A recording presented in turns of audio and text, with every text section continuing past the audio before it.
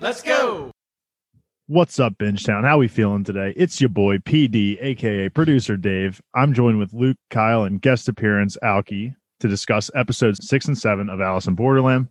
I think this might be a little bit of a longer of an episode because we got a lot to talk about, so sit tight. Last episode, we left off with Arisu and Usagi arriving at the beach, and in these episodes, we got a little more familiar with the dynamics of the beach, as well as some of the, in my opinion, the craziest twist of the series at the end of episode 6, to be honest. So if we want to get our opening discussion out of the way, Kyle, what are your thoughts? Let's hear them. So this recording was originally planned for a Sunday. It is now Monday night. And Saturday night, I got home at like 2:30 and was like, fuck, I have to watch these episodes. So I watched these 2 episodes like 2:30 on Saturday night, definitely drunk. And I was like really tempted to like watch the finale afterwards. But I was like, I can't do that because we have to like, talk about these 2 episodes without me having the finale knowledge, But like, I don't think I've ever hit next episode quicker than after episode 6. I can't imagine just watching episode 6 and that was it without watching episode 7. So I think it's good that we're doing both these episodes together. It's my favorite twist, personally. I was so nervous to see your reaction to these episodes because if you didn't love these episodes, I just would have felt bad for just misleading you because these 2 episodes are just hype as shit. We get so much good build up into the episode 7 climactic fights for multiple characters. Episode 8 is going to be awesome. It's going to tie into the next season, of course, and talk about some, big picture stuff. But in terms of just this season, 6 and 7 feel like the total pinnacle of it. And I fucking love them all. We got so many more flashbacks, so much more descriptions of just the kind of characters all of the non-Arisu and Usagi characters are like, and I'm just so happy with it, and I love it for this being my second time seeing it. Yeah, they were literally handing out flashbacks like they were going out of style. In episode 7, everyone got a fucking flashback. It was pretty crazy. I feel like they did them very well, though. Each flashback being like not that long, you get a good insight. Alki, any thoughts as the guest appearance? What did you think of these episodes? Second rewatch, I mean, it was just as good as the first time. A little bit better. Noticed a little bit different things, you know what I'm saying?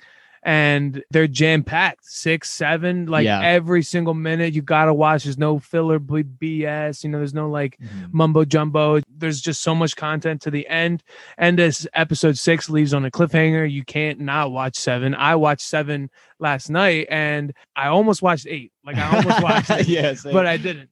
There was so much sweat on these actors throughout these 2 episodes that it blew my fucking mind. I will say that I didn't really notice it. Are you kidding me? I actually noticed this as my second watch. I noticed that they were sweaty, and I was like, well, this is nice. It's realistic. You're in a fight. You're going to sweat. You know what I mean? I guess I was a bit saucy, so I wasn't paying attention to the sweat. It was mostly Arisu in that chair and stuff. Of course, he's going to be sweating stuff. Yeah, but then when you see Last Boss's flashback, he's disgusting. Kuina was sweating in the fight, too. All right, so we open with a quick flashback scene of the Hatter and Agane first founding the beach. Hatter is just preaching the beach to be a place of hope for them. And then we get the flash forward to the present with him putting away all the cards he's collected in a box. And then he begins his departure for the game. I thought it was literally so fucking funny that he owned a hat shop. Yeah, right? It's just like, Hatter, yeah, it makes a fuck ton of sense, but there was no way I would have thought that he was literally actually a hatter. Owned a hat shop. Yep. Yeah, I thought that was really funny. It's also interesting that they knew each other. I love that part of it. And it adds a lot more to both of their characters, but especially Agane, because he's all we have left. He has the scene where he's looking out the window. This is Agane I'm talking about. And then they have the scene where he's looking at the fire and you see the fire in his eyes, so it was an interesting episode 2 episodes rather for Agane. God, episode 8 is I think it's fair to just put this statement out there because it's not really a spoiler. It's just we're going to get some flashbacks for Agane next episode and they're pretty fucking lit. He had the hat store, but you understood, it's not a spoiler, that wasn't his original job. He said it already, so it's pretty cool too. He said they ended up there, his father's or something like that. Something about it was his father's dream. Yeah. He owned the nightclub itself, but that was just something he was like, okay, I have all this money, I might as well live my father's dream, So next we get Usagi waking up, sleeping in Arisu. They just plan on gathering more information, but because Arisu is being so closely watched by Agane and Hatter, Usagi then decides to go to the annex basement. We get a brief montage of Arisu looking for answers. I can go through the quotes of each person if we feel like that's necessary. Mm-hmm. Okay, so the first guy says he heard from the guys who drove all the way to the suburbs that the further you get from the city, the more run down the streets are. And beyond that, it looks like a jungle of sorts. Next person says, I heard the game arenas are only within Tokyo. Next person says people tried escaping on boats, but the lasers got them. And then they're kind of going in and back and forth saying that the police, or not even like the United States Army, came for them, which implies that at least everyone in Japan disappeared. They were saying also possibly the world, but I love that line. That's not confirmed either. Not even the U.S. Army came for us. They know that we just swing Just that dick around. Yeah, just put our noses in fucking everything. Those are just those little tidbits of information that are always directly to me. Yeah. I love that. That's why you wanted me to go through them. Yeah. But the last one is aliens inserted chips in their brains and are toying with them, which is honestly still not out of the realm of possibility. No, nothing is. Especially because we get Lisa later on, and she's doing that Anne. I don't know Holy where Lisa Ann. Yeah, maybe. And she is like doing the autopsy, looking for like a GPS chip. Yeah. Obviously, I don't think she doesn't seem like the type of person that would believe in the alien theory, but she believes that people are chipped because obviously the lasers know where you are at all times. Yeah, she's trying to figure out what's going on. Yeah, I love all those things. I will say too that the jungle outside of Tokyo puts an interesting picture in my head of just the city of Tokyo surrounded by this like absolute wilderness, which just would explain the panther too. Honestly, yeah, all the animals. how the Well, animals that's get there. true. Yeah, And and also already said how they repop the animals come back in when Yeah, there's no true. people. You it's know just what I like really odd timing because yesterday we watched that Solar Opposites episode where like they shoot that fucking gun into the ground and it just creates that city in the middle of the jungle. Yeah. And that would be I mean, this almost seems like that's what happened, is that they just like recreated Tokyo in the middle of fucking nowhere. So those were some really cool thoughts that the people had that Arisu was interviewing. So like I said earlier, Usagi is heading to the annex basement. And as this is going on, Arisu stumbles upon some of the militants dumping these dead bodies into the dumpster, to which Silverhair, and we finally get his name, Chishiya, shows up saying this is the true nature of the Bichu, sorry. And they meet somewhere else. And he asks Arisu, how will you survive in this world that's full of despair? And Arisu goes on a pretty badass rant here, saying that he wants to find the answers to his questions, the ones behind the game. He wants to send everyone from the game back home if that's possible. Otherwise, just Usagi. So we get a clear vision of what Arisu's goal is in this game right now. Yeah, he's thinking with little Arisu. Yeah. Dude, anytime he talks about the Game Master, I get hyped. I just picture this amazing showdown, like Light versus L kind of thing. Exactly. Like, I'm just so hyped for that moment. It's two masterminds. Arisu, obviously, even though this guy Chishiya is like a genius too. Arisu is Dude. the GOAT. Smart. You don't like Chishiya? No, I'm saying, is Arisu the GOAT? I would say, if anything, Chishiya is the GOAT right now. No, I'm saying, well, yeah, but like, come on. He's the antagonist. Like, he's going to be the best. He's going to beat the game. He's got the MC armor. Arisu is a young legend. Yeah. Chishiya is a young GOAT. Yeah. Okay. Yeah. But Chishiya, I just want to say, Chishiya just like makes fun of him for thinking he says all this noble shit. He literally calls his goal impractical, but he finds it like amusing at the same time, in that he sees potential in him. And then he says, what if there is a way to change the status quo altogether? The beginning of the scene was like it happening in real time, and the second half of the scene was like Arisu telling Usagi like how it happened. You know what I mean? Yeah. They're like kind of sharing the information that they both found, and she says that the militants are kind of on the verge, or she doesn't say that, rather she just says there's like tons of weapons that are stored in like the annex basement. I was wondering when I first watched, and now in the second rewatch, I'm assuming that everybody's like getting killed, like they're just traitors, right? I understood that as military killing people prematurely for no reason, maybe. Like, I think that those people are dying not even because they're traitors, just because the militants are You flexing. think they're being very loose with how they they identify traitors? Yeah, that makes sense. I mean, I can see it.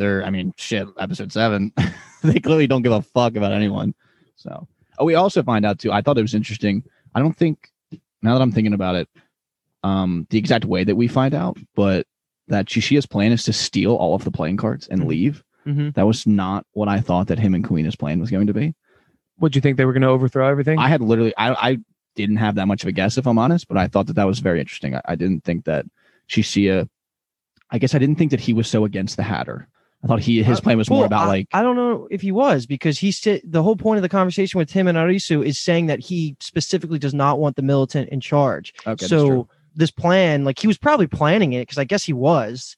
We got hints of him and Kuina having that plan when Hatter was alive. So I guess that's a point in your favor of saying that, but I don't think he was ever actively working against the Hatter, because the Hatter kept everything calm and in control. I think it's just every man for himself. He's just like, I want the cards. Like, but also I think that's right in line with who I thought he was as a character. I remember watching it the first time through. I'm very curious of what like step 2 would be.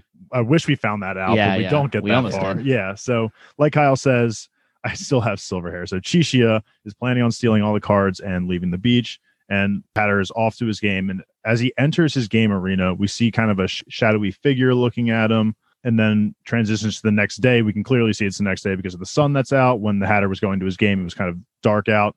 And we see Paul's arch nemesis. We see him running down the hallways. He goes to Anne, who is kind of just fucking around in the medical building. What Kyle said, she was looking for the GPS. Yo, that's so funny because I have once again Lisa in my notes. That is so funny. Lisa. Yeah. You needed to do something before you watch these episodes. I was sauced up, bro. It was like 3 a.m. and I had more than sauced up. Bro. I had a bunch of Jameson in me. Okay, so Paul's arch nemesis finds Anne and tells her that she needs to come with him. At the same time, Arasagi is meeting Silverhair for an executive meeting, to which Usagi is actually not allowed in because she doesn't have enough authority, I guess. Everyone loves Arisu.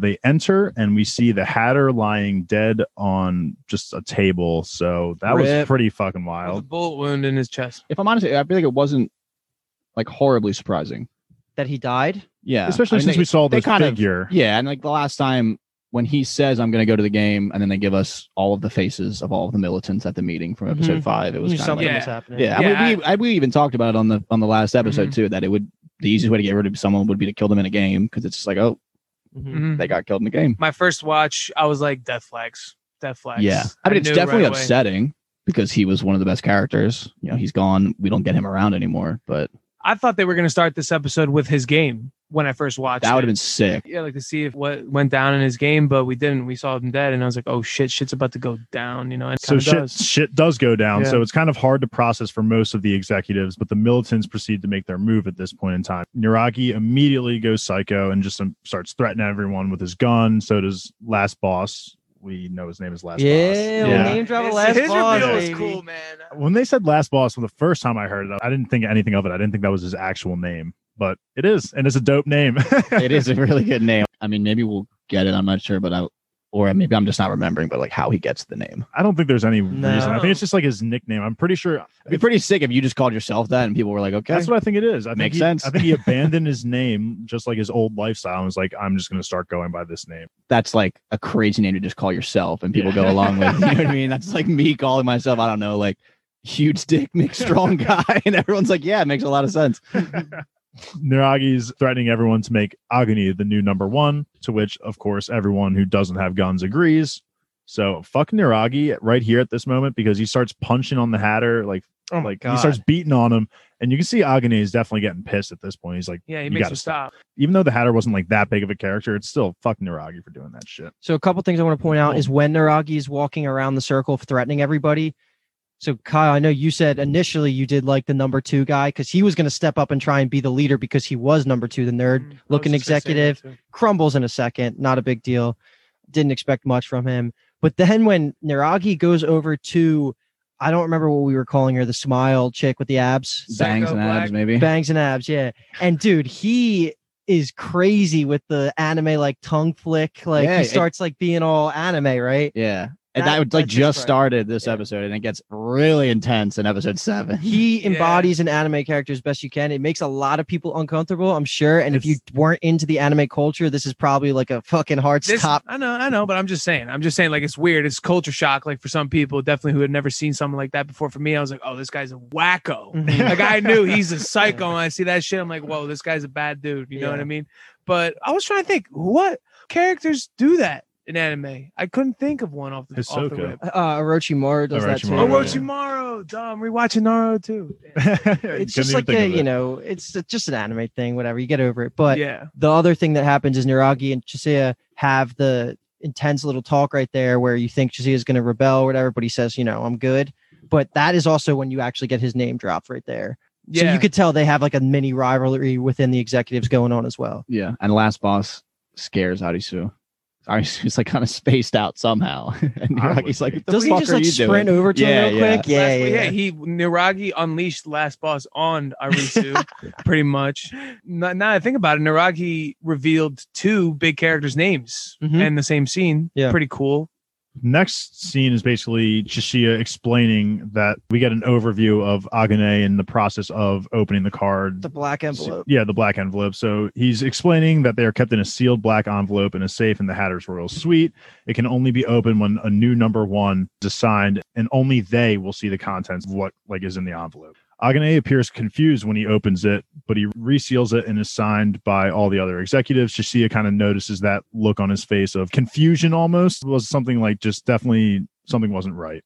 My man is Sherlock, dude. He's so great. He notices everything. And when you get the flashes to him explaining what he was doing in that scene, you always see the side eye. Just classic. I fucking love him. I mean, it's pretty much, and it's a fucking genius plan of just a genius plan and like an unbelievable amount of confidence in yourself to fucking take those small body language ticks and like try to get as much information as possible out of it. And he literally did it perfectly. And I'm not trying to steal Dave's thunder here. Not only did he get all the information, he also lied about what he saw to Arisu, and it fooled us, you know, until the very moment. You are flashback to Chishiya specifically telling Usagi and Arisu the plan with Kuina. I think she's also in the room. And then when they talk about the passcode, I fucking love the boss ring finger being part of this whole thing. And just that was like 8055. Like I kind of like when they were talking about it, I was like that, or 22, 8022. I've kind of figured that was gonna be it. No, it was the code, it was just the wrong safe. It's fucking genius. We always were attracted to the ring, and now it has an actual meaning to it. It was fucking when we first showed it's him just like grabbing ass with the boss ring, and it's like, okay. He is boss. No doubt. My note right here, which just says 8022, aka boss, and then just she is a legend. Like, what the fuck? He basically explains his plan to Arisu as Arisu is going to sneak in and steal the cards while Agane's inauguration speech is going on, because it's going to be too dangerous for him or Kuina to go, because they're very well-known executives. It would just draw a lot of attention to them. And of course, it's a setup. Niragi just comes in and just beats the fuck out of Arisu. At this point in time, I'm like, okay, fuck Chishiya. I loved this guy so much for not really doing much, and now all of that is just gone down the drain. The order of my notes is Chishiya is a legend.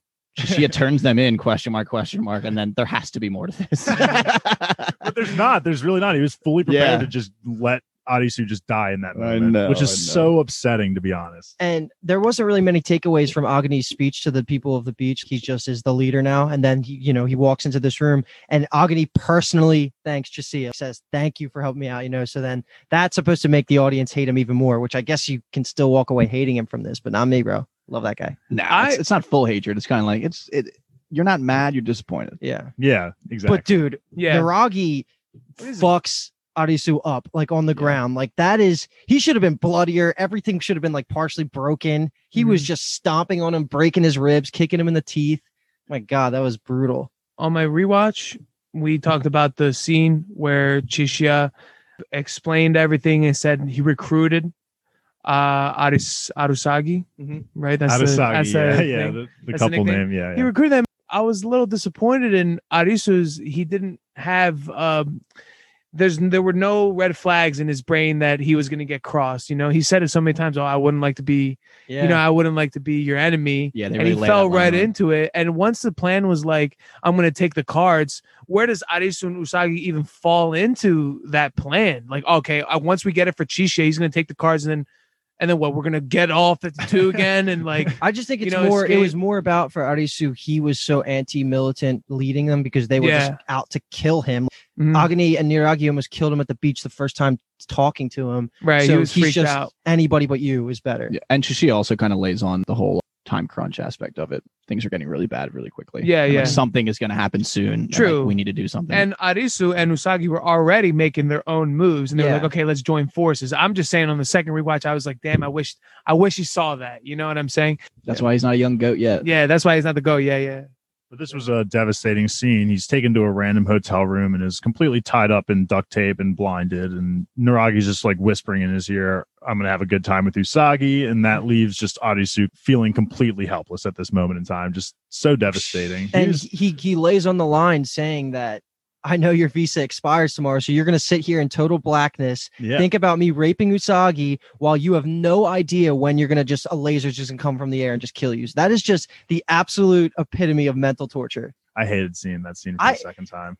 I just think they did such a good job of making you hate Naragi that I just respect the fucking actor for doing this whole thing. Oh, 100%. He's like the best actor in the show. Yeah, dude. He does it 100%. so One well. of them. Him and the Hatter, I think, are just two phenomenal actors. Hatter was Agoni's so great good. too. Oh, there's so many great. That's why we love this fucking show, because all the actors are fucking great. Agoni's like gaze, you know, Dude, when he's like looking in the fire. Yeah, and because the Hatter's dead, and he even makes him more like black on the inside, kind of. You can tell it's pretty whack. He's just so emotionless, and he's just like, just kill everyone. Sorry, I'm going ahead. No, you're good. But you know what I'm saying? Agoni's great too. Dude, they're all good. The next scene we get is Anne examining the Hatter's body. I don't really think there's much from this scene, right? It's just her clearly looking at. She pulls out a bullet. She takes the bullet and She figures it out for later, but that's yeah. And then he's been murdered. Shashia is entering the suite right now as Queen is on watch. He determined where the cards were really hiding based off Agoni's look when Naragi was kicking the shit out of Arisu, because he looks at this painting of a deer, and essentially Shashia is just like, what he opened the first time based off his look wasn't like a code of numbers. It was weirder, like a drawing. And he determined the drawing was a deer. The safe is behind the deer painting. Shashia is just a fucking genius. That's all we know. Yeah, and the show confirmed that it was a deer in the drawing. Mm-hmm. Yeah. So, and then he's talking to Queen on the thing. And she goes, "Wow, I really don't want to be your enemy." He goes, "People always tell me that," which is true. Like, they have a close call with Last Boss, but it's really not worth going into. Whoa, really. Yes, it is, because that fucking wink that she hits him with is fucking amazing. Yeah, it was. That, like, clearly yeah, fake, like, it's so funny though. And he just like looks at her and just kind of turns around. He also walks like a weirdo. I love it. Kind of like hunches and like sways a little bit. He just kind of walks like he's not normal. Yeah. Then but the wink was fucking great. I just love it. The wink was phenomenal. I should have shouted that out. So next we get is Usagi, unfortunately, just about to be raped, and Naragi is going into his psycho mode, and the TV turns on. Dude, first of all, the tongue thing was going crazy. Yeah, I was surprised they were allowed to show that. He was going brazy with it because like he had not done it once for the rest of it. It felt like he was like, you know what, like we're about to take over the beach. Let me get a little freakier. I can get a little freakier. I can turn it to 11. The Hatter did have it on a leash. Yeah. You know? Now it's unleashed, and here it is being a fucking sick. But also, I was talking to a good friend of ours, Chase Standen, who actually watched this show when it came out originally on Netflix. So shout out to Chase Standen for that. How fucking awkward do you think it was shooting this scene? Someone like drops the sound boom, cut, redo it, and it's like I gotta go relick every part of your body real quick. Excuse me. I was thinking more about the random girl that was. I was just gonna say down. that. Like, what the fuck is wrong with you? Yeah, Holy shit! As like a fellow woman, wouldn't you be like, dude, stop? Yeah, you know what I mean? Straight survival. Yeah, they're savages. She could be afraid too. But let's keep going here because that's when the power. Yeah. So right as the TV turns on, everything else kind of starts to shut down. Shishia and Queen are literally right about to leave the premises of the Bichu, and Shishia immediately notices lasers going up. Queen is about to walk through the gateway, and he's like, "Hold up, lasers!" So that moment is so cool to me. They were kind of about to break apart from the plan because Kuina she felt bad about what they did to Arisu, and he was like, "Go help then if you want." And then he's about to bounce, and then he sees those lasers, and she's about to walk right through it. But that moment, it gets so real because all the lasers just outline the entire beach at that moment. I was freaking out the first time I watched that. We get the twist at the beach is the next game arena, and of course it's the fucking 10 of Hearts, baby. My God, what a twist! Missing, right? Yeah, it's literally genius. I was so excited when this happened. It's the one number it couldn't have been better. It couldn't have been better. Like everything just fell perfectly for this to be the final game. Yeah, it's literally the perfect scenario for the 10 of Hearts. It's going to be really interesting when we actually find out. They flirt with it a little bit in the next episode, but like why? This is happening, because they talked about in episode 5 around the table of, is there like something like a condition we need to trigger for the 10 of Hearts to pop up? So obviously something happened. But there's one thing I do like a lot was that when this game initially started, instead of having the normal Siri girl voice come on, it was like a male special announcement across the whole beach, which kind of reminded me more of like a special.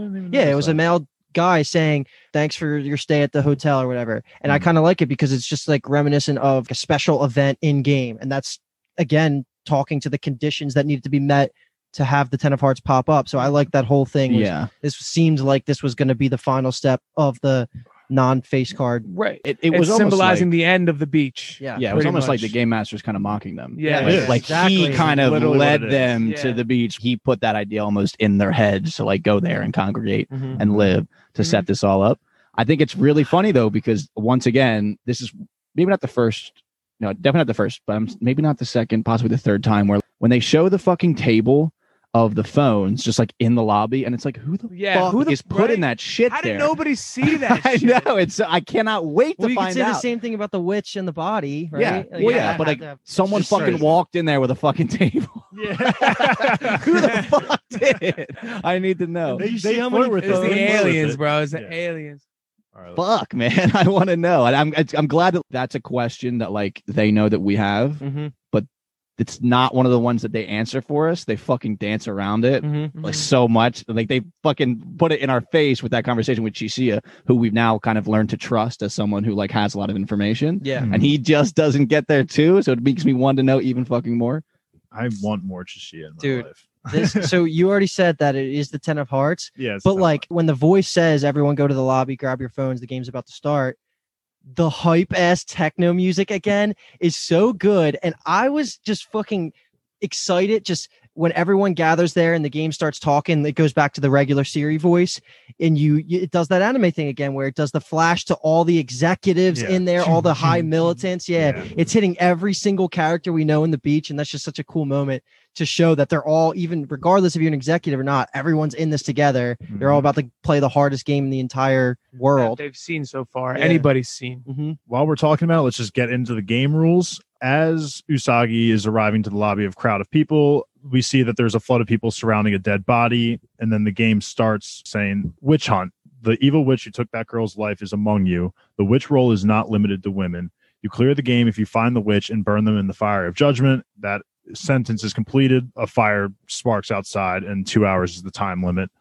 And that's the episode. But Jesus, that is like the perfect game for this final showdown. Yeah. Just you got to find one person out of 250 people. Figure it out. I like the game, how they throwing in like, because when the Hatter died, you're like, okay, this is the end of the beach, right? But this is the end.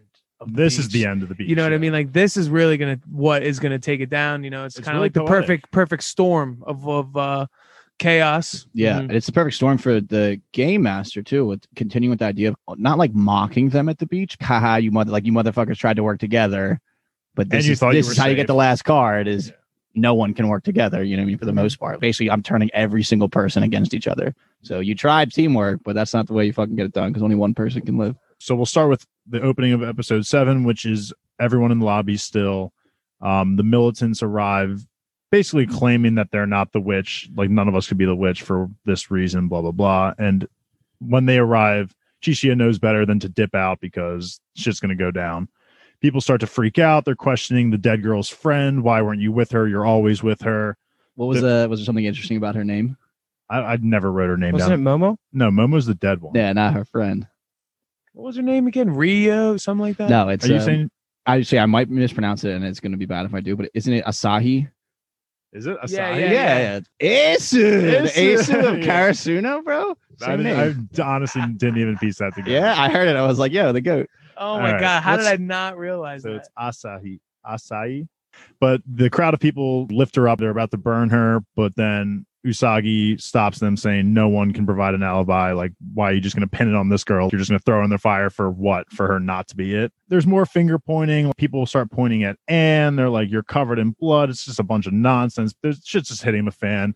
But she reveals that the Hatter was killed by someone in the beach because of the bullet. The bullet was the same bullet caliber of the ones that they carry there. So everyone's like, oh, shock and awe. And then the thudding comes of Agni stepping into the building. He's just Well, you did miss the fucking insane kill by last boss too. That's okay. just fucking wild. The savage. The one girl just starts accusing someone, just like everybody else was doing, and then out of nowhere, you just see the sword come through the back of her heart, and he just is sitting there crouched behind her, like, let's just fucking kill them all.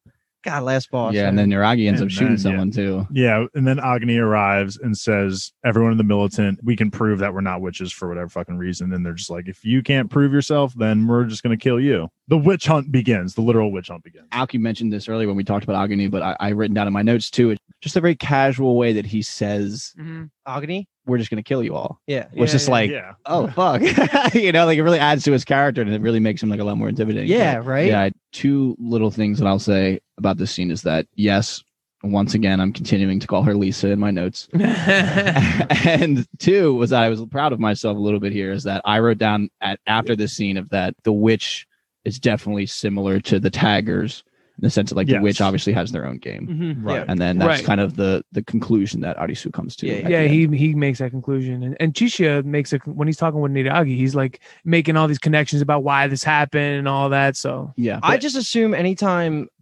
Arisu figures something out, Chishiya already did. Yeah, well, yeah. Well, I just want to point out again, this is where Niragi goes full anime and he goes, Yahoo! And he just like starts shooting. Yeah. Oh my God. Yeah, and Psycho. like you said, the one guy is saying, why are we going to kill everyone? Why don't we just sit and talk this out? And then Niragi just mows him lights him up. Yeah, literally lights him up. So that's great. I'm like watching, I'm like clicking through as you as you explain stuff, and he just went, wahoo! I just like watched it. That's so fucking funny. And my question too, now that we're talking, I guess now chaos has fucking descended upon the beach. Everyone's completely. running now. Everyone fucking scatters.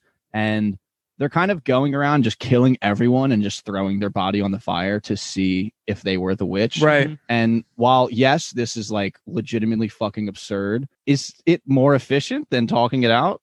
I don't know. I think it's probably more efficient. Well, let's think, because they only have 20 minutes left at the end of the episode. So that was what, an hour and 40 minutes, and they got nothing done even with doing this. It's literally a giant game of werewolves. It's just like it you is. can fucking kill everyone. Because there's something to say about the fact that, you know, however many fucking people are at the beach, 200 odd people, and within the first fucking 5 minutes, everyone's pointing fingers and going fucking crazy before the killing starts. There's no way they would have accomplished like a discussion to figure out who the fuck the witch was. So. I think from the beginning, you know that the only people capable of figuring it out is Chishiya and Arisu, maybe like some wild card. I would agree. And I did like that, I guess, like a directing choice of using the security camera footage to kind of show everyone kind of getting fucked up around. Yeah, that's from Chishiya and Kuina's perspective, right? Yeah, I liked it. I thought it was a good idea. It was nice that it then transitions to them being the ones watching it with us. Yeah, I liked that.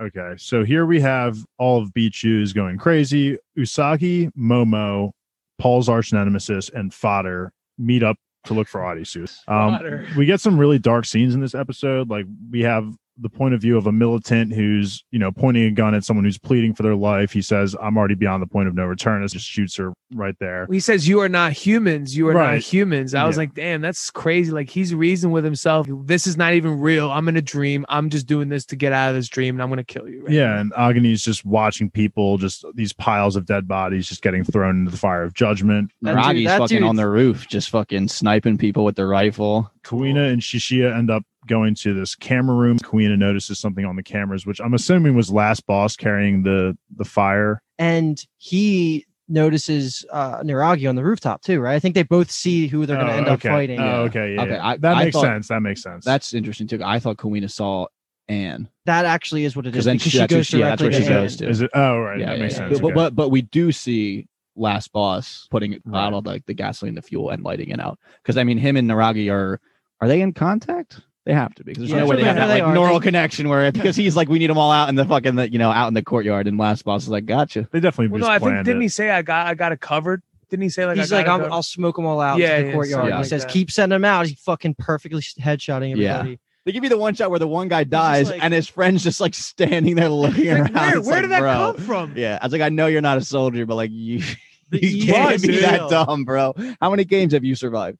And all while this is going on, we're constantly getting like quick flashes back to Arisu struggling like a motherfucker in the room. So we don't have to cover that every time it happens. Yeah, and at one point in time, they see one of the militants cowering in a bathtub, and he says he can't do this anymore. And she asks where Arisu is, and he says the main building. Fodder and Hat Guy managed to fight two guys with guns, and like they don't have guns themselves, and they somehow Fodder doesn't make it out of the scene, but but before that, they beat up a militant who said fourth floor. No, that's right here. That is right here. Okay. So the two of them take on two of the guys with guns. They knock them out, but then the girl shows up and shoots Joe. Joe, that's literally, what I was going to say. Literally a Fodder name. Literally Fodder name.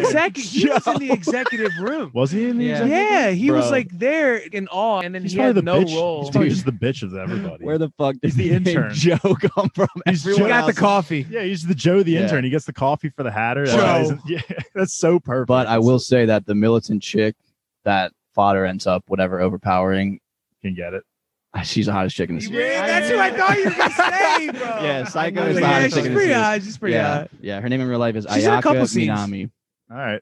Ayaka. I She's get. hot. I can get behind that. She's really I hot. can get behind that. These next couple of scenes here, which is pretty much going to be the episode, we're going to do it how we do some of our other podcasts where we bucket. Oh wait, just one thing I want to say. Storylines. Queen finds Anne in the medical building, and Anne is just looking for the witch through fingerprints, and then we can now start talking about how we want to break this up. I also want to say that it's probably just easiest to flow through the beginning part of what Arisu gets this episode before getting broken out, because the rest of this episode is just all important and more fun to talk about. So Usagi has this information that Arisu is somewhere on the 4th floor. At the same time, Paul's nemesis also finds out from a different person that he's like roughly where he is. We flash to Arisu, who's passed out sideways in his room, and he has just a memory of Chota and Karube in the bar drinking, and it's just a cool moment where they both say, Arisu, you got to live your life to the fullest, live your life for us. Just a cool moment. It wakes him, it sobers him up. He says, just kicks on his survival instinct, right?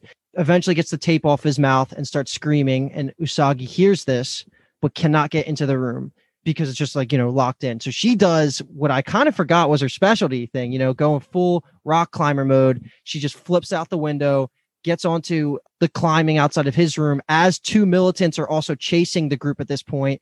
And then this is when Momo and Paul's arch nemesis actually turn up and save her somehow. Then Usagi gets in there, breaks him out, and then just, that's before we continue with him. We'll talk about other things. Paul's nemesis is 2 for 2 in fights against guns.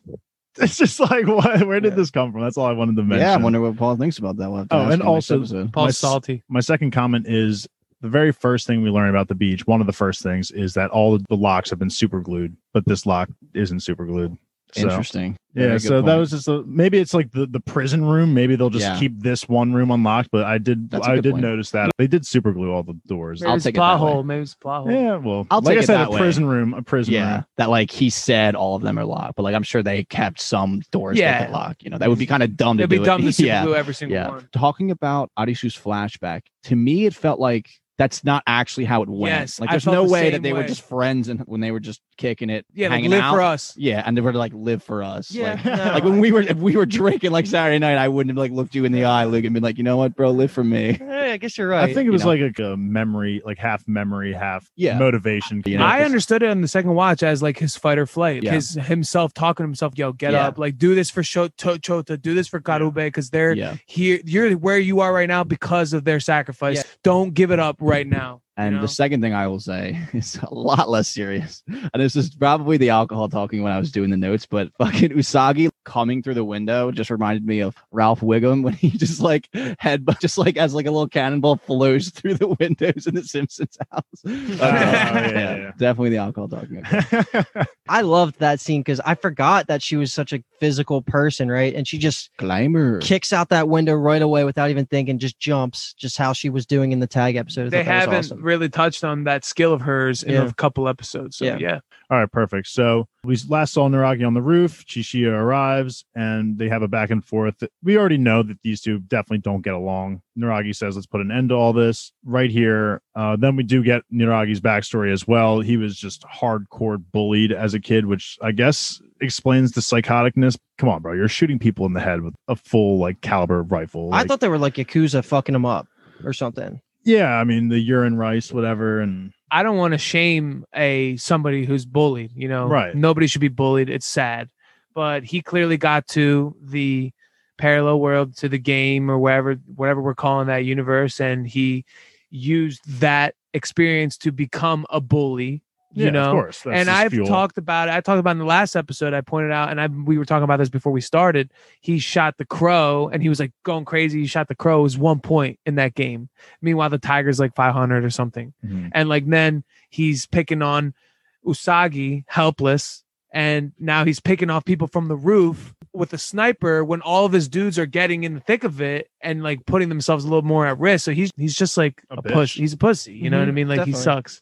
And I thought that was a nice way of showing why he is the way he is. When we talked about it, I might have been last episode of like, there's definitely a lot of people that think that their life in the game was a lot better than their life. This is one in of the original them. This is world. one of Yeah. those instances. Obviously, he takes it to the extreme in one direction.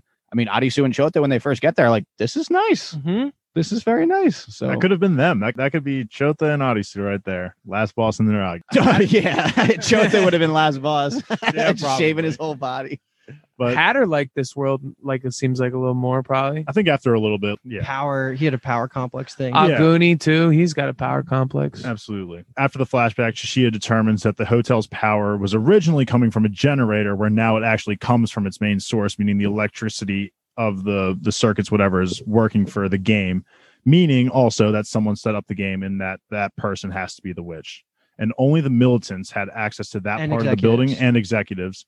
So basically, Shishiya's goal is, I'm going to kill all the executives. Yes. Which is so badass. That. He's like, I'm going to fucking kill all of you, starting with Niragi. Yeah, he runs at Niragi and distracts him by throwing cards up in the air.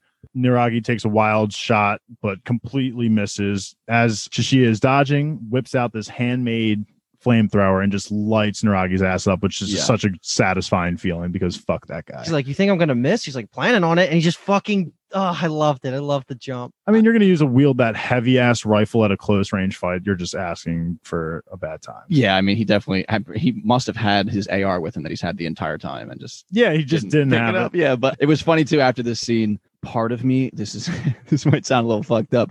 Part of me is a little upset that Niragi got to fall off the building because he might have just died from the fall instead of burning alive. Yeah. But also, I'm with you. I was just laughing thinking about Shishiya just having to go pick up all the cards because they went everywhere. Dude, and if one went off the roof of the building, it would have been like, screwed. fuck. My concern was if you flamethrow one of them, it's just gone. I'm like, Jesus Christ, man. He was so reckless with just chucking the cards up. He trusts himself. But it was actually a great plan because that is the most valuable asset in the entire beach. So Niragi naturally looked up at him. And I told myself that he had a playing card deck of cards that, he had. And he's playing. One? Yeah, fake. Oh, I like that too. Yeah.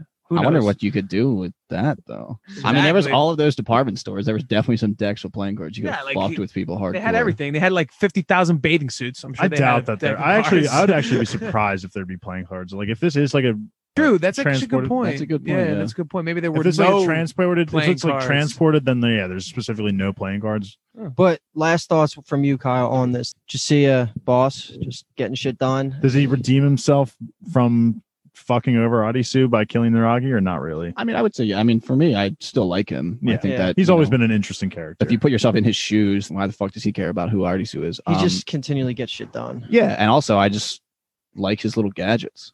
Yeah. He's a fucking genius. I mean, like the taser was fucking genius. I mean, the small flamethrower came out of nowhere, but it makes sense with his character. I'm not we've already seen the taser. Right. So I apologize there. I'm not sure if this is true. I was thinking his anime or manga character, he probably is like really resourceful. He might have made more tools, more weapons in the manga that we didn't see in the show, or maybe hopefully we'll get to see more I'm of like sure in the he's next the season. Coolest conceptual looking character in the manga. He's probably so badass. I want to read it. He also has white hair, and if you have white hair, typically you're a badass. Kakashi, Hitsugaya, Gojo, like you're pretty much a savage already. Bokudo. Yeah. Hey. All right. So do we want to get into Kuina right now? Yeah, man. This is my personal favorite part of the episode is this whole Kuina last boss interactions and all the flashbacks we get with them. Yeah. So when Anne and Kuina were together talking to each other about what Anne was doing, last boss had arrived and Kuina told Anne to go on ahead. I was shocked by that. Really? I did not think she was going to step up and be like, I got this. Dude, she's awesome. Oh, true. Yeah. We didn't know. We've never seen her as a fighter. We talked about it too. I've kind of, have been waiting for a moment like this. Obviously, Shishiya has some level of faith and trust in her. And so far, we've just kind of see her be a lackey, kind of. Yeah. Right. Obviously, she has more potential than that. So I'm glad. I'm glad. I just wasn't expecting it. When I first watched it, I was surprised too. Yeah. Also shown to be compassionate, which is cool because Shishiya clearly doesn't have that to her extent. Yeah. Where she cared about Arisu. I'll take on last boss while you go figure out this game for everybody. That's a cool quality that she has that brings to the table for that pairing of her and Shishiya. Yeah, because I would say he has none. She grounds him. But I mean, how much does he actually listen to her? Probably not. Probably not at all. But still. But we get a great choreographed fight right here between them. They're kind of dancing back and forth. They end up at this bar, and this is just like, this was a great epic battle. It was just the choreography, the slow motion, And at some point when Kuina is just knocking around Last Boss, he throws her into the radio and starts the club music goes. And it's just, it was really nice. Loved it, man. Also, I was thinking like at this point of the fight, because it's still like jarring to see her fighting Last Boss. Yeah. Not a matchup I was expecting. This bitch needs a weapon. Yeah. She's fighting this guy with bare hands. She's blocking with tables. She's just doing the cool slow motion dive over the sword right in the early part of the club. And like she wasn't running away. No. Like she wasn't like really on the offensive, I would almost say. And Alki had said this last episode that like that's a long fucking sword. Would not be easy to fight someone with that length of a blade handing it with just your bare hand. So I think she was running to find her. Obviously, we figure out you're about to talk about it, but she was trying to find her ideal fighting environment. When they do event, they have a couple times where they stop fighting for a second. The typical anything, not even just anime, just action, where they square up and eye each other down and talk for a second. She says, "I worked in a clothes shop." Yeah, that's what she said. Yeah, we're nothing alike, and then it kind of goes. No, but it's done in a poetic way because the whole purpose is that you think the initial flashback is about Last Boss, right? Did you get that? I mean, my note says Last Boss flashback. Yeah, so that's what I'm trying to say. They cue it up in a specific way where the quote is saying Kuina is asking him what was your backstory like, and it flashes to her backstory. Yeah, but it should have been his it's done very well in my opinion. Yeah, so we flash to a younger guy in a dojo. Is that the right fucking word for that? Yeah. Dojo, yeah. Am I mixing up? Yeah, whatever. So they're in a dojo. It's basically a karate studio, and they're fighting. The main guy that you see right there is fighting the master of the dojo, and it's a pretty good fight, but the master's clearly more brutal and willing to take the final shot. This kind of feels like Karate Kid, Cobra Kai kind of thing going on right here. Because when the guy gets the upper hand, he refuses to finish the sensei and punch him in the face, which ends up getting his ass beat, right? This transitions us to what we are now slowly putting together. I don't know, Kyle, for you, if you figured out this part or the next scene, but you see the person that was just losing the fight against the sensei putting on lipstick, and then you start put together that it's actually not a backstory of Last Boss, but Kuina's past before she transitioned. Yeah. And to me, when I remember watching it the first time, that blew my fucking mind because I was so ready for this to be Last Boss. Yes. But it was just it was so much better that it turned out to be Kuina. Yeah. Well, a lot better. I mean, it was a little bit of deception, but if I'm honest, the way that I had taken this flashback until Alki and I talked about it, I believe it was maybe even yesterday. It must have been yesterday. It was yesterday. Was that I thought it was that her dad was like trying to make her a guy, not the other way around. So that's like typical. Like I thought it like straight up like Robin Scherbatsky in How I Met Your Mother. Like obviously it's fucking comedy in that he had a daughter and was like, fuck this. You know what I mean? Like I want a son, was trying to force her into this lifestyle. Mm-hmm. But I actually like it that it's the other way around. Mm-hmm. Yeah. That, you know what I mean? It's still him trying to force her into a lifestyle. Yeah, I felt really bad. I felt really bad for her. I was like, damn, like I've noticed on the second round, she really likes martial arts. Yeah. She had the makeup, but she also had a poster of martial arts on her wall. You know, if you didn't like it, if you were being forced to do it, you wouldn't have that on your wall. You'd be trying anything over everything to like not have it in your life. She was obviously a good fighter. She would have punched her dad in the face and won, but she didn't deal the finishing blow, which is, you know, comes to full circle in a few moments, but it's pretty cool. So the dad ends up, I don't even know if this is the right word, but excommunicating her from the family. Exiles her. Was it him exiling? I thought it was just her willingly wanting to leave. Well, he said never come back. I think now I think about maybe she was like leaving. Like she was leaving, and he was like, "Don't if you're leaving, don't ever come back." Yeah, that's kind of how either way she gets booted or leaves. So then we flash back to the club because then I have it written down here actually. Hikari, which is who Kuina was before. As Hikari's walking out, you see his face at that moment, and it transitions to Kuina's face, and then that is supposed to be like the explicit duh. So that was fucking awesome. But this takes us to Last Boss's flashback. He's basically a writer, and he writes public articles on random things, I guess, but no one looks at him. So he's like a blogger. He's basically a blogger, but he just doesn't have a purpose in life. He's literally just away typing on his computer.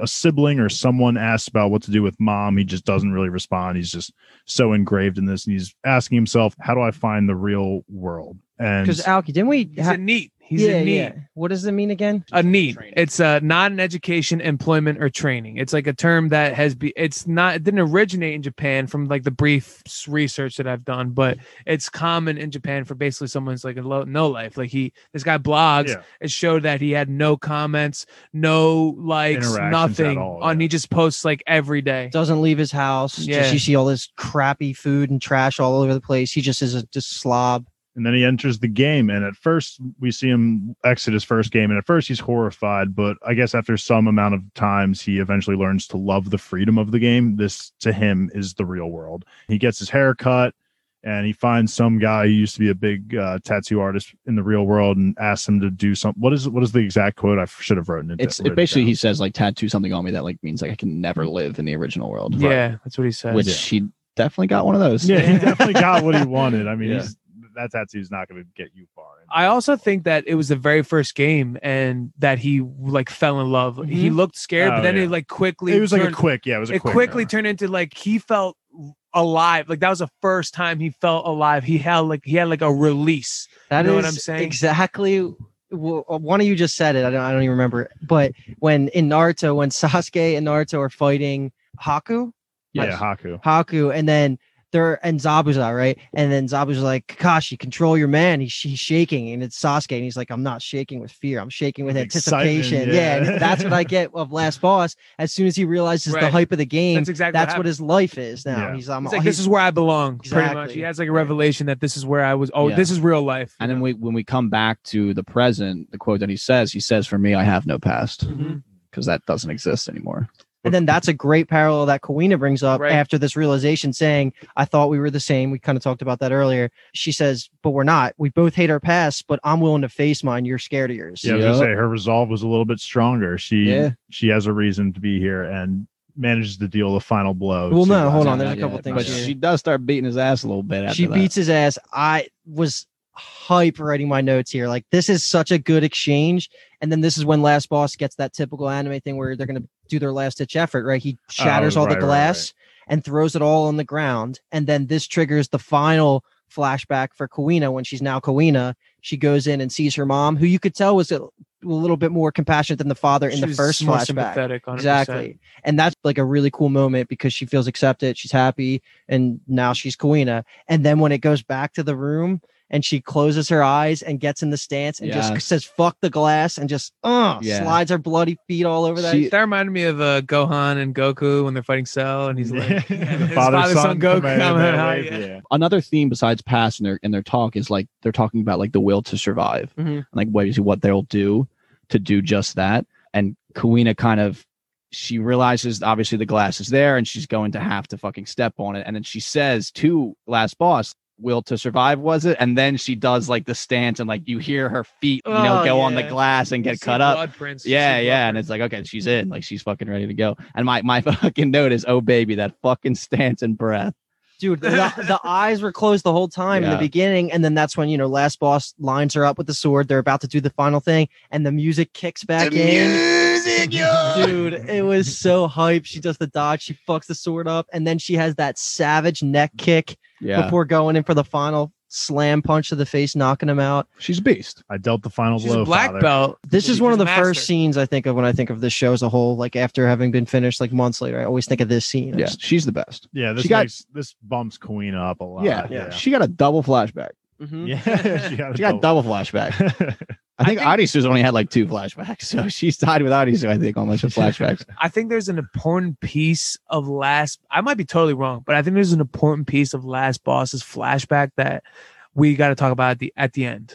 Okay. And I'm also interested if that is the end of him completely, because honestly, if that is, I'm not satisfied, because I want, like, his flashback felt like a tease in the sense that like we get to see him tattooed and that's it. Where did he pick up the sword? Did he just know the blade? Right. Where did he get? I just think it was symbolizing that he was diving into this world more than like anybody. Like he was going to live and breathe this, so he was people who are going to survive are going to be the ones to survive, and the ones who are just here for fun. Or I want to know. Yeah, I would love to see how he meets up with Agony and like stuff. like Naragi like picked up a gun and like, okay, I'm obviously not like a fighter or a shooter. If I picked up a gun in this world, like, it might take me a little bit, but I could probably get all right with it to the point where I could kill some people. But like, if you gave me that fucking sword, I'd be somewhat useless with it. So I'm just curious how he got that good. This is actually something I remember talking with Aoki about the first time we watched this months and months ago. I couldn't tell if you were supposed to think that he was sloppy with the sword when he was fighting. He was just obsessed with the idea of being like a cool, badass swordsman.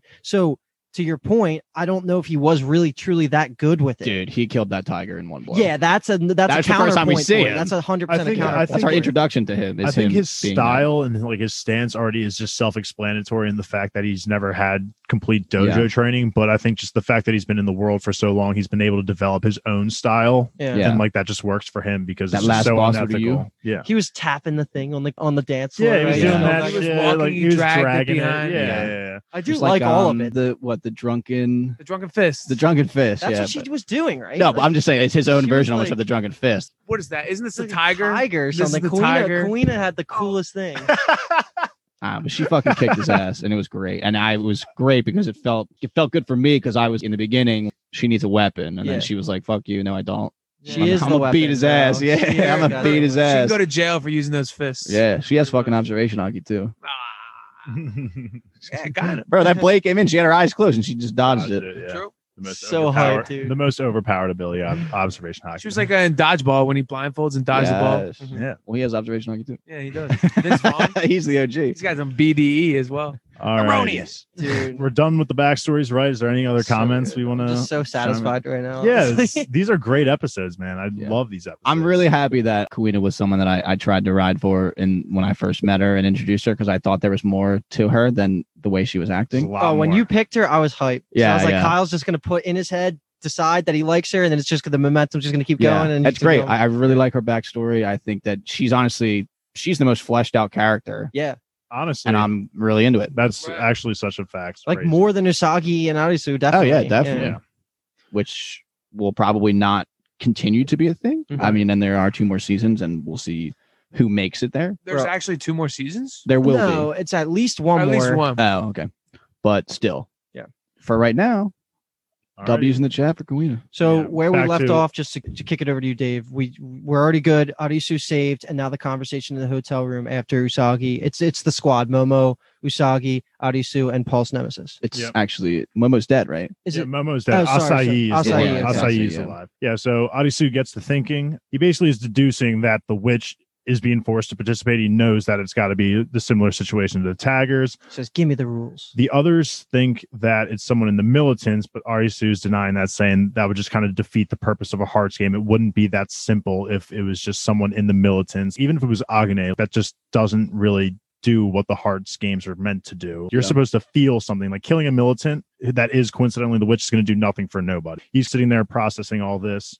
Now we get a little bit of Agane, who is just, I don't even know what to describe his emotions. He is just feeling absolutely nothing at this point in time, just staring at these people just that he's killing. He is 100% responsible for at least these 50 people that he's burning alive. He's responsible for every single death. Yeah, he's ordered the looking death. at it. Probably setting in a little bit. I'll just quickly say we get the flashback of him with the Hatter. How Oh, yes. awesome was that? They were friends before coming to this world, and that Yeah. kind of explains the beginning of this episode when they arrive at the beach together, and Yeah. he's like, "I'm going to make this a paradise." Yeah, I even jumped the shark on that because this was so interesting to me. 'Cause Yeah. I talked about it in the beginning of about this recording, but Mhm.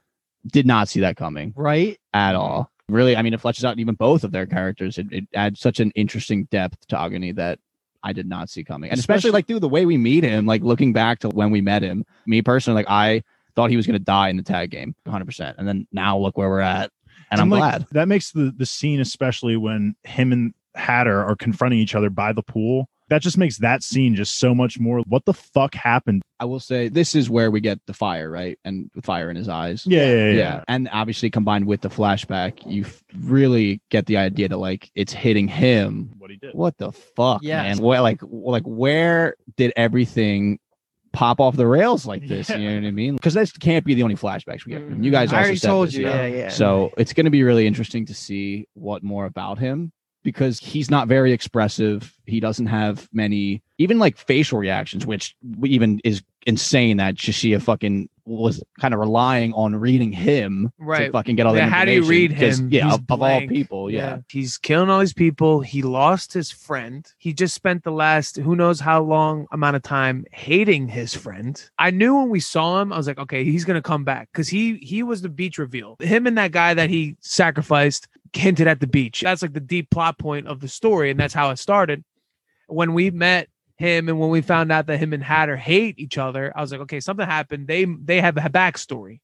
I did not expect that they came from the real world together, though. And that added a really, it brings it home. Like you're saying, what happened? You want to find out. Obviously, we gave away to you that something will happen. Yeah. It's good. It just adds to the integrity of the show. It's not insane that would happen to two people. Because even if you think about, obviously, Chota and Karube come back around during the Hearts game, but but they were ready to kill each other. They were ready to kill each other, exactly. No doubt. Karube had a short fuse. He was ready to go. Just saying it out loud of the 9 of Hearts. Like they had the 9 of Hearts and the 8 of Hearts. And who's out here playing those games? Who got those cards? And it would be interesting if we can find out that. And I mean, obviously I have no idea, but I guess if I'm going to lob a guess out there, maybe the 8 or 9 of Hearts, something might have happened in one of those games. But also Hearts people, it seems almost like only one person survived. But also based on the past of what we gotten, right? Arisu, when he shows up to the beach, him just giving them the 7 of Hearts was enough for them to almost make him an executive on the spot. Yeah. So you got to assume that the higher Hearts were probably all from the executives or the high militants and stuff like that. But, you're right. There's just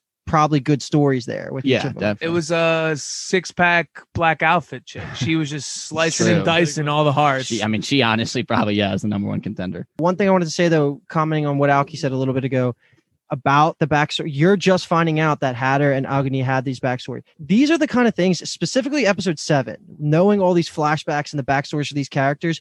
Now, when you rewatch the show, dude, it's so much better. When you see Agni in episode 2 from our perspective, we're already knowing this is fucking Hatter's boy. He's a big dog. He's the leader of the beach. This show has so much rewatch value because they don't feed you the backstories until the end of the season, right? Yeah. So all of that stuff, and just you're gonna have such an appreciation when you go back and watch this again, whenever that is. If you're they hit each other, they hint at things. Just like when we watched the last episode, we talked about when Chishiya saw Agni in the tag game. He was like waving at him like an idiot, and we're like, "What is he doing?" And then it made a lot of sense, and that was answered. That was fulfilled within the same episode, right? Yeah. And honestly, now that we're talking about this, and I'm thinking about it, it makes me even sadder that not Chota, because Chota was kind of a bum, but that Karube died, because I think it would have been really interesting if there could have been a parallel between Arisu and Karube and their relationship and Agni and Hatter's relationship. I like that. The story is moving very quickly. So that would have extended things, because we would have had to develop Karube at the beach and and then having to have something of a wedge between the two of them. But it kind of makes me want that to have happened. To piggyback on that, I thought when we saw 7 of Hearts and it was with that chick, what was her name? Shibuki. Shibuki, yeah. I thought that they were going to figure it out and then they were going to split up. Karube and Chota will go away, and then Arisu will do his own thing, and then they're going to come back, and maybe they'll be each other's final boss. That would have been sick. You know what I'm saying? That's what I thought was going to happen. Shit. They're really about to fucking die right now. And I was like, damn, I believe that more than that. Right. You know what I mean? More than them dying. But I'm glad that happened. Yeah, that's why that makes that twist a lot better. Yeah. And that point that I just made about the potential parallel feeds into the little bit of the criticism I had about them all dying at the same time in episode 3. A lot of it of wasted potential. I feel like there was a lot of plot and story and emotional value that was just slammed into our face at once, instead of we could have had a little bit more. But I mean, obviously the story is just very fast paced, and it's not going to be like an insanely long One Piece or a Naruto level manga. So maybe the manga had it more drawn out. It definitely it does. It does. But hold on, Kyle. So also, I was thinking about the episode 3 thing too, because I know I queued it up to you saying that it might have not hit as hard in the moment, but it made room for all these other characters. Now, do you stand by that, right? All these fleshed out characters are I am so happy we're spending time with Kuina and Last Boss over Chota. That's why you got to view it in the 2 halves, where it's the first 4 are all prequel setup for this expansive roster of characters that are every single one of them. You can just hear me gushing over them every time I talk about someone. I mean, obviously we're talking about them because we podcast about it. I mean, Chota and Karube are complete afterthoughts in the series. And I feel like right now, one of them could have had more of an impact. I mean, now we have, we had the Arisu flashback where they're talking in the bar and stuff, but I don't know. I don't know, man. I still say Kyle Rube's my boy. After my first watch, I was like, he's still going down. I loved him. I thought he was Kyle dope. Rube's still my boy. Let's finish this off because we still have this last scene here, and then we can keep talking. We go back to Arisu. He's still thinking. He determines that he should start thinking like the game master and not the witch, and this allows him to keep the options open of that someone made this game after calculating this timing. This game was so perfectly set up. Hatter just died. Then the game starts. This was all set up in that window, essentially, of him dying in this moment. So he determines that. And then we see Anne also at the same time determine the fingerprints, which to me is just so fucking stupid. She sees the fingerprints. She's like, oh, I know exactly whose fingerprints those are. Let me just run and tell everyone. Yeah, that was wild because it felt like the only way you would have that level of revelation is if it was a fucking alien fingerprint like you'd never seen. Actually, it's not as simple as you're saying. Regardless, Anne determines the fingerprints. She leaves the room and some militants knock her out. And by this point in time, there's 20 minutes remaining. We see Chichia still just acting calm for whatever fucking reason. There's 20 minutes left, and he is just always in the lobby. Just does he know what's going? Does he know the answer? Well, he was calm in the tag game too, and it's not like he was a guaranteed to win. They weren't going to win if it wasn't for Arisu. So all right, but then here we get Arisu's Jimmy Neutron moment. Think, brain blast. Arisu figures it out, but of course, it's the fucking end of the episode. Yes. We don't get to find out who. I think I knew who the witch is. He stands up. Everyone looks at him like, "Come on, do it for us, Daddy." Yeah. All right. This is me drunk as a skunk at 4:30. Like, let's go. And then no. And I was like, "Fuck." All right, then. So that's looked up Lisa Ann on Google. So who do you think it is? You said you have two options. I'm interested to hear who you think the witch is. I think that. Are you guessing witch or game master? Witch. Okay. I didn't consider Game Master to be like someone that we would have known, but that's an interesting concept as well. I would say that based purely off of the evidence given to us in the episode, especially at the end with the thing that Arisu talks about with the timing, it really makes the easy guess to be Chichia because they come to the same conclusion about the timing, but the person who initially mentions timing was in episode 6, which was Chichia, who says that things are happening at the beach. So we need to get our plan in motion. And he has already shown himself to use people in very disposable ways. So, and they're very heavy handed with the I wouldn't want to be your enemy quote, because both Arisu and Kuina use it. And he's like, yeah, I get that a lot. If you're the game master and you're actually observing, he or she, the game master, can observe and is watching what's happening, you would pick Chichia to be the witch because that's the person that's pretty much, if you want the most people to die, then he's the one you want to be the witch because he's the least likely to get fucking caught. True. But I don't want him to be the witch. I love hearing your thought process through this. I legitimately had the power to just, okay, next episode, let's find out who it is. You know, like so I didn't think about it. I never really thought about it that much. At the time, I was like, okay, Akane is to me the glaring option, I guess. Even Arisu was saying like that doesn't feel right. It's also interesting too to say how when people were saying that if you were the witch, what would you do? They come to the conclusion that you would either hide or you would really dive into the killings because look at this person trying really hard to find the witch. And while Chichia doesn't really fall into that category of trying really hard to get involved with the killings, he is obviously killing people, and he's killing executives, which are the people that they wield the most clout. You could take that both ways in the sense that he's picking off people who he thinks are very likely to be the witch, or he's picking off people who are very likely to challenge him and think he's the witch. And make him lose as the witch. I'm going to say that this is going to be a classic. You're on taking a test and you have the answer B and then you change to A, but the answer is B. I'm going to guess it's number 2 because we haven't seen his bitch ass at all. Oh, number 2. Oh, okay. Yeah, the guy with the glasses. We haven't seen him at all. Since he kind of got low boyed by Naragi, and he fits the exact character or at least the mold of the person that Chichia is looking for. So I'm going to hop in the boat behind him. He's going to find the answer because I don't want to think he's the witch. Obviously, number 2 knows about all of the power structures within. He obviously knows pretty much everything there is to know about the beach and the way things work there. He has, his finger to the pulse of what's going on. So he obviously knows there was something going to happen. Also, the Hatter is very eccentric, but he seems pretty careful in his own way. And I think that it would be very easy for number 2 to be the person that would kill him because he would not see that coming. So I think number 2 is someone that could easily have set all of these events into motion, which would then benefit him as the witch. I am loving this more than you know right now. I just love hearing this. But I just think it's very suspicious. This is so logical. This is so well thought out. I never had anything like this. I think it's very suspicious how we haven't seen him and they're kind of giving us the witch is either someone who's very involved with the killings or someone that, you know, is just completely hidden that no one can find them. Mm-hmm. And I mean, we haven't seen that motherfucker. Are you saying that you think that the person who the witch is also the same person that killed the Hatter? Is what you're saying?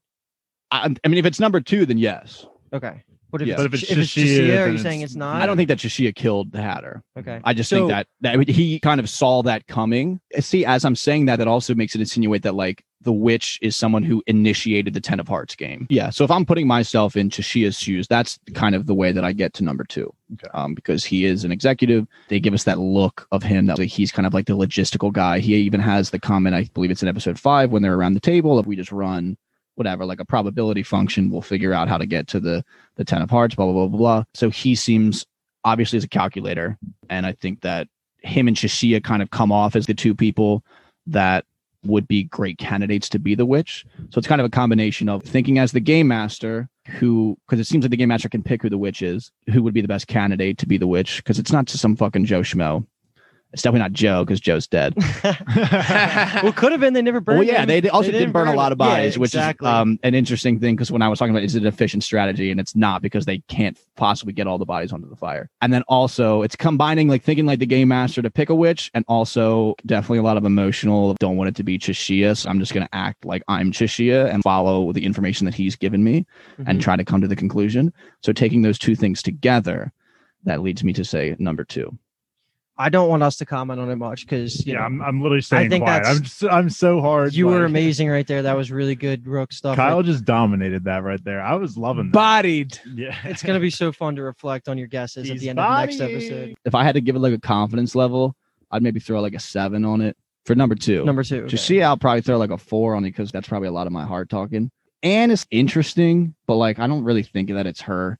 Did we mention that she got knocked out? We did, right? Yes. yes, we did. Yeah. At first, when I watched the scene, she finds the knife, and then could she just have been acting like she's trying to figure out the knife, but she just wants to take away the evidence of that murder, which, you know, is evidence that could lead you to the witch. I don't know. I didn't mention this, and just because now we're talking about Anne, I like the way that she's kind of cooked up that strategy. That was very interesting. I like Anne a lot. Well, Yeah. we didn't talk about she's an ex-forensic Yeah.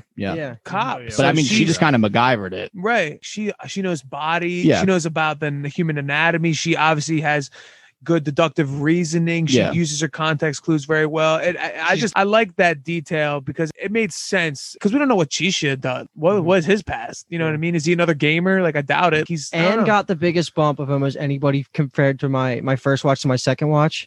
I just went in loving her through the beginning, and I thought she was great in the first game when she's testing out Isu. Yeah, I loved it way more than I did. Yeah, the me first too. time. I didn't really appreciate it the first watch. Great Yeah. legs, too. Great Oh yeah, legs. great legs. Great Very legs. great face, too. Very great legs. All right, so I got a couple things here for us before we sign out. So first, I want to talk about the Alice in Wonderland references. These are actually my favorite ones to bring up to people who don't really catch them when you're watching them. But this one's a little bit loose, and this one's a little bit more up for debate compared to the next two I'm going to give. But some people are trying to say that Asahi and Momo are supposed to just be, because they're always seen together, there's just the two people. They're supposed to be like the Tweedledee Tweedledum doubles in Alice in Wonderland. But I don't know how you'd say they're not.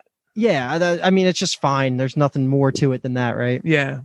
So the next two are fucking great. And this is why I personally didn't want to say Whitehair's name the entire time going through the first couple episodes, because Chisea is literally Cheshire. Like, he's the Cheshire cat he's notorious for being the neutral, has his own agenda in all of Alice in Wonderland, right? Yeah, He's very always neutral. mysterious in the background. Really like that. Dude, he's great. I got hype as fuck when I found that out. Yeah, that's And it just works, and you're gonna love the next one too. But so Chisea, it pretty much works perfectly. Like, that is pretty much how you pronounce it in Japanese anyway, so it's direct. He That one's looks obvious. like a cat too, which is the crazy thing. Dude, like, he's- But wait, his character. there's more. Yeah, It's just so great that he is that, because he helps out just as the Cheshire Cat does, helps out Alice sometimes and warns him, but then other times fucks him over, Betrays like him. Yeah, like Yeah. they did in this episode, exactly like that. And it's also interesting, like the level when we're talking about like compassion and empathy, he doesn't have it because he is a true neutral. Yeah, exactly. And then the next one is his partner Kawina, who is a direct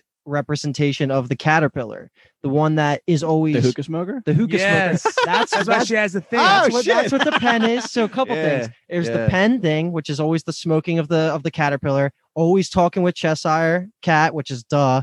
And then she has the colorful dreads, which is a direct thing to the caterpillar too. And then the obvious thing in the Kuina being a transgender person is just the transformation thing. Oh, dude, yeah, she came out of her shell or cocoon like a butterfly. It's so great. There's subtle Alice in Wonderland stuff. I get hype when I fucking tell people that's really awesome. Maybe this is a reach too, but you know how the caterpillar's always like, "Who are you?" Right, in the cartoon one, and she kind of asks last boss, who are you, bro? You know what I mean? She might have been asking herself that a little bit. Yeah, that could have been like who are you? Oh yeah, that's even more of a parallel, I think. She found herself. She's a fucking badass. So I don't know if there's going to be any other fun ones, like even for next episode. I pretty much have just been waiting to tell you about Seiya Kuina, because it's right in your face. That's why I was so adamant to saying, remember when she's smoking her thing, because I wanted to bring it up at this point.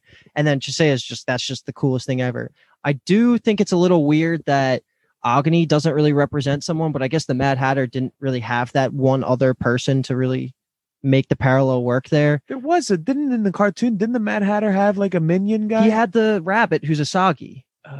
I'm late, Oh yeah. That's who Asagi. It's the Queen of Hearts. She's a character, right? That's what I actually was just about to say is I don't think we've seen the Queen of Hearts, but I think the Queen of Hearts is bangs and abs. I mean, why? I mean, she's all about the Hearts games.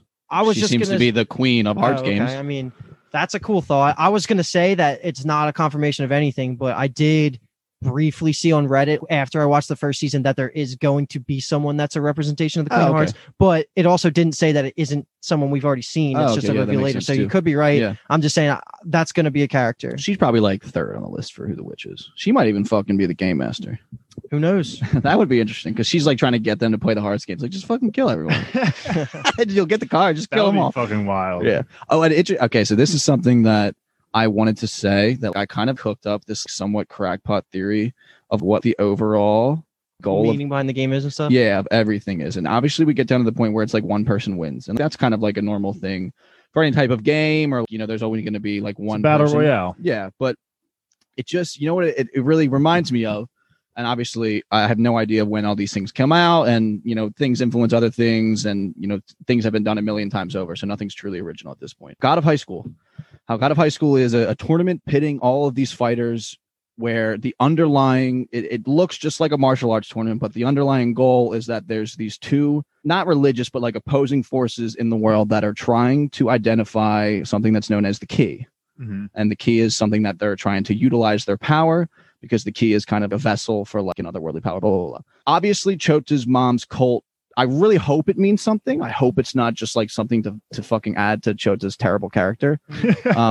Because it seemed like they were hinting at it like that's the reason why this has happened. And I like Paul when he was thinking about the whole idea of what people were doing when they disappeared. We've mentioned the word, the concept of people being neats multiple times, of like slapping all of these people into an arena with the knowledge that the person that eventually leaves the world, the person that rises to the top, they're looking for someone. For some reason, it just reminds me of the God of High School tournament and like the search for the key. Obviously, that turns out different in God of High School because there's multiple keys. I just wanted to put that out there and solidify it in audio waves. So you're basically getting at the fact that Arisu could be like the typical winner. He's someone the guy that, like, the cult is looking for. Yeah. Solo level too. Same thing. Yeah, it just has a vessel. So I'm just very curious Spy to Kids. see. You're the key, right? You're the guy who dies right away, right? Doesn't the guy get like crushed with lava? Yeah, of course. No, but it's actually Junie. The whole time. But because we're gonna get to a part where they solve the game. At least I'm assuming, unless they subvert the shit out of our expectations and the game doesn't mean anything. But I feel like the person who gets to collect the deck means something. I feel like there's someone. Either the game master, Hunter x Hunter, Green Island. Sorry, these parallels. I know. That's what I'm saying. Like everything influences everything else. Nothing's truly original. I feel like the person that is going to end up winning, quote unquote.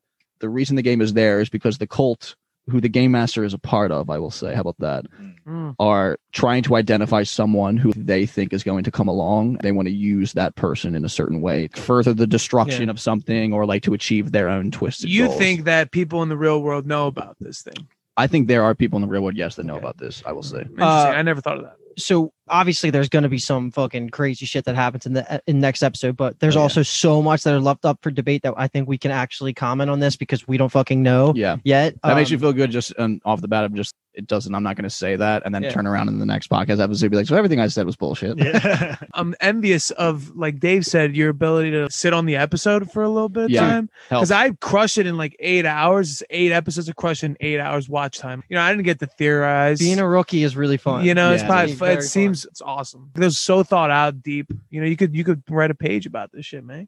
One more question for you before we move to the last Banco Mary segment. I got one for that. I like it. Anything specifically from this season that you think there's a realistic chance that we're going to get answers to next episode, like that we already haven't talked about? Is there anything that you like, any little plot points? Because I know there's some things that are going to happen next episode and you're going to be like, oh yeah, because we haven't talked about it in a little bit. But Yeah. I would say the first thing that comes to mind is face cards. okay. That's the first thing that comes to mind. That does seem a little bit like season 2 shit, but that's literally the only thing I can think of right now. I use pretty much all of the processing power in my brain to talk about who I think the witch is and that key shit. So that's all I got right That's now. fine. That's I'm fine. running on fumes over here. No, you crushed the end of that. That was good. The last boss's flashback.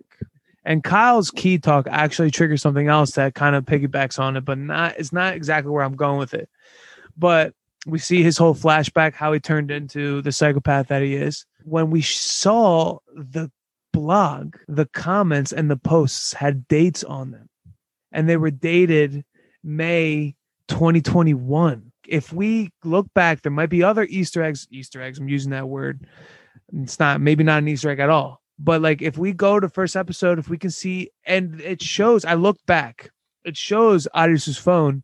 It has what I'm assuming is dates on it, but it's in Japanese, so I didn't know what it said. It could add to our theory that we were talking about like what's the concept of time Yeah. and this thing. Because then we got a little bit about what's going on outside of Tokyo, that the suburbs are really run down, and then there's jungles outside of them. That happens only when a lot of time has passed and there's been no humans. Who knows where it is? But I thought like it was an interesting detail to pick up that it said 2021. No, I like that. That's a good catch. You know, it's like really interesting. And Something then that obviously, if this show has been released, it's May right now, and this exactly, it's out been for- released. Yeah. The whole fact that it was, also blogging on the internet in the year 2021. And then you contrast that with the way that we find out the news and the articles about Usagi's dad being all print paper Right. is an Right. interesting contrast. Yeah, but Huh, I was actually yeah. thinking about that at home. Okay, she's never been in like modern times. Like she just knows what a touchscreen cell phone is, though. When she goes to the game, Yeah, but she's been. she's if been you- in the once world. You, True. even if you didn't know a touchscreen Yeah, yeah. phone and you played one game, You'd at that figure point it you'd out. figure it out. Yeah, Also, yeah. I you don't feel really- like you don't do much with the phone. It just fucking does it. yeah. I'm starting to think, is there a chance that this, what did he call it? Other country, foreign countries, what the Hatter was calling it? Like this is a foreign country, is just time independent, meaning it's just stuck in a random time and people from the real world are just getting plucked at all points and dropped in here, Right. which could explain the huge gaps in difference from, Mhm. the real That was my world. mental conclusion after our No, I like conclusion that. last time. And I wanted to say now, while Kyle was talking about the flashbacks of the cult, Chota's mom is involved in this stuff. It's shady business.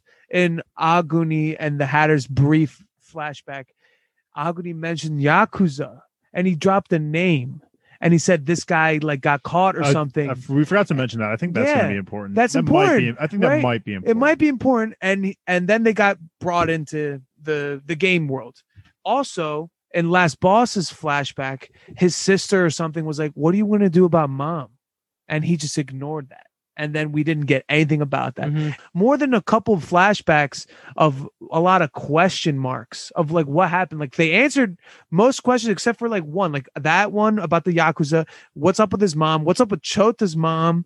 Last Boss's flashback, I feel like raised more questions for me than it answered, which made me feel a little unsatisfied about it, which is why I hope that he's not like dead. All right, are we ready for Banco Mary? Because I'm that was always ready for that Bango was- Mary. I'm always. Yeah. All right, so I'm gonna marry Psycho. I'm gonna bang Psycho. that was a great fucking discussion. I'm so excited for Kyle to see the finale because now I just have the highest confidence that he's just gonna walk away loving it. Yeah. But with that being said, let's focus on the important stuff here. We're gonna bang, kill, marry, and this version, I'm just gonna have it again as the same theme as we did last. Repercussions are Repercussion, like you're in this world and you have to bang, kill, marry these people, but we're also assuming that that's in a time where the beach is neutral. Like, you're not freaking out. This is like a year ago. 2 years Party beach. like this is normal beach life. You have to bang, kill, marry one of these three. All right, you ready? So the first person is Niragi. Second one is Last Boss. And third is Agane. And third one is Paul's nemesis. So you got to bang, kill, marry between these three. Oh my God. What do you do? I'll Go. start because I know I'm going to marry Paul's nemesis. Like, that's just like not even a fucking question. I just think last boss would be like a dead fish in bed. So I'm just gonna kill him and just bang Naragi.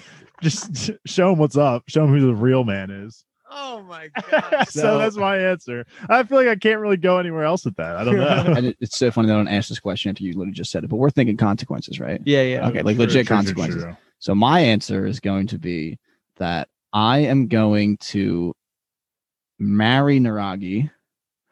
Have fun. I'll just hit my complete heel turn and say, fuck it, I'm in. Like, let's go lick and kill people.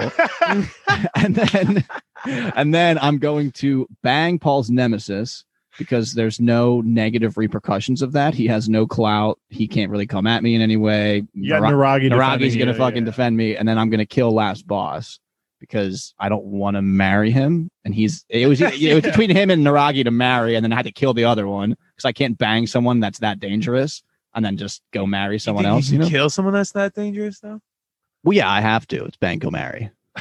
So I'll get Kalina to fucking take him out for me. True. All right. So that was your wife last time, right? Hell yeah. Yeah. So you're polygamous.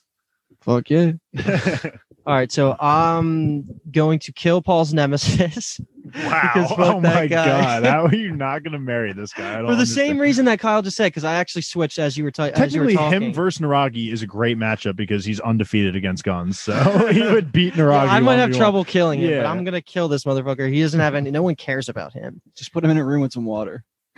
Yeah, the water's rising. Yeah, with some electrical circuits, he'll kill himself eventually. I'm gonna marry last boss because I know that dude has no desire for anything. Like once we're married, it'll just be on paper. He's not gonna try and touch me or anything. We're good there. And if someone messes with me, that's my husband. So come here and slice some motherfuckers up. That's where I'm thinking. And then I'm banging Naragi just because the same thing as I forget which one of you two just said. You just said give him a taste of some medicine. Yeah, let him know he's the real man.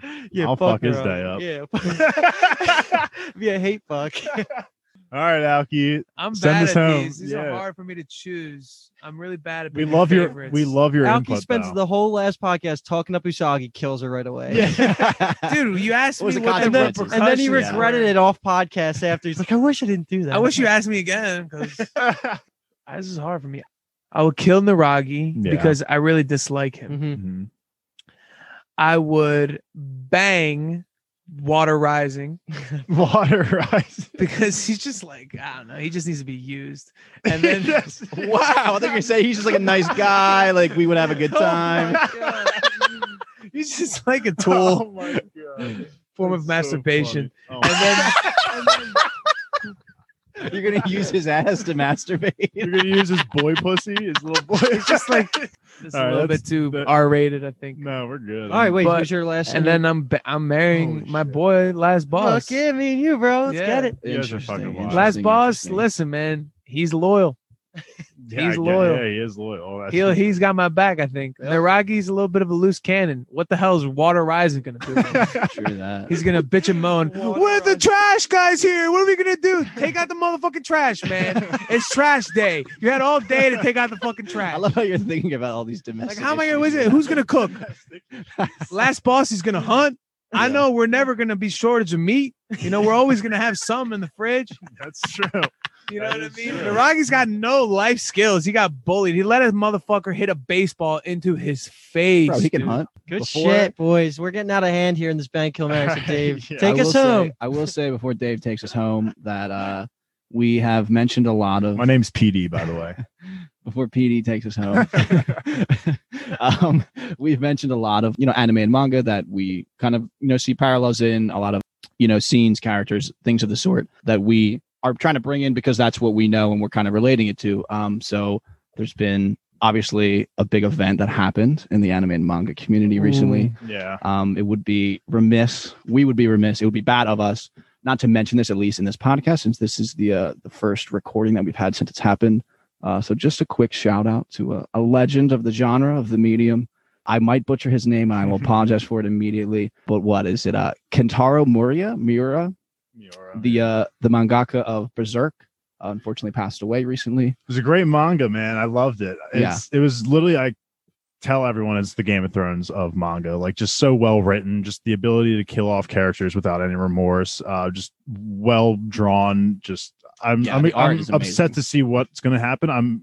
I'm hoping that he had some chapters stored away in the bank and that it was so close to being over. Like, I don't think he managed to finish it. We knew he was sick, but absolutely just total travesty. A true seinen, right? Isn't that what the genre is when it's like a more mature SEINEN? Yeah.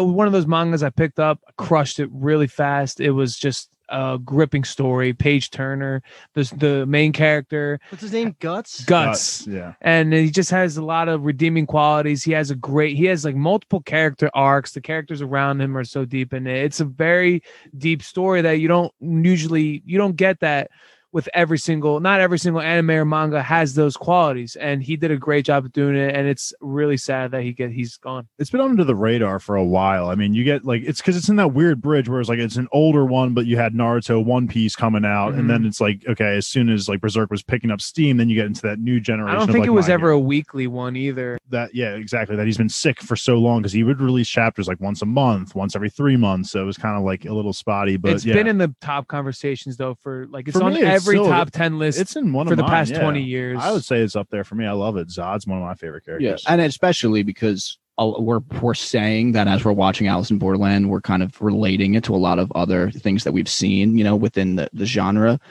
very loosely, I guess you could say, but kind of Berserk is almost like the king of that. I mean, it just like, obviously, his passing is very unfortunate, but just kind of all of the messages and the things that people have written about him and the series itself on Twitter and everything, and reading all of it, it's just incredible. Like all of the connections that people make, and you can really see how he influenced a lot of the series and the shows that we love ourselves.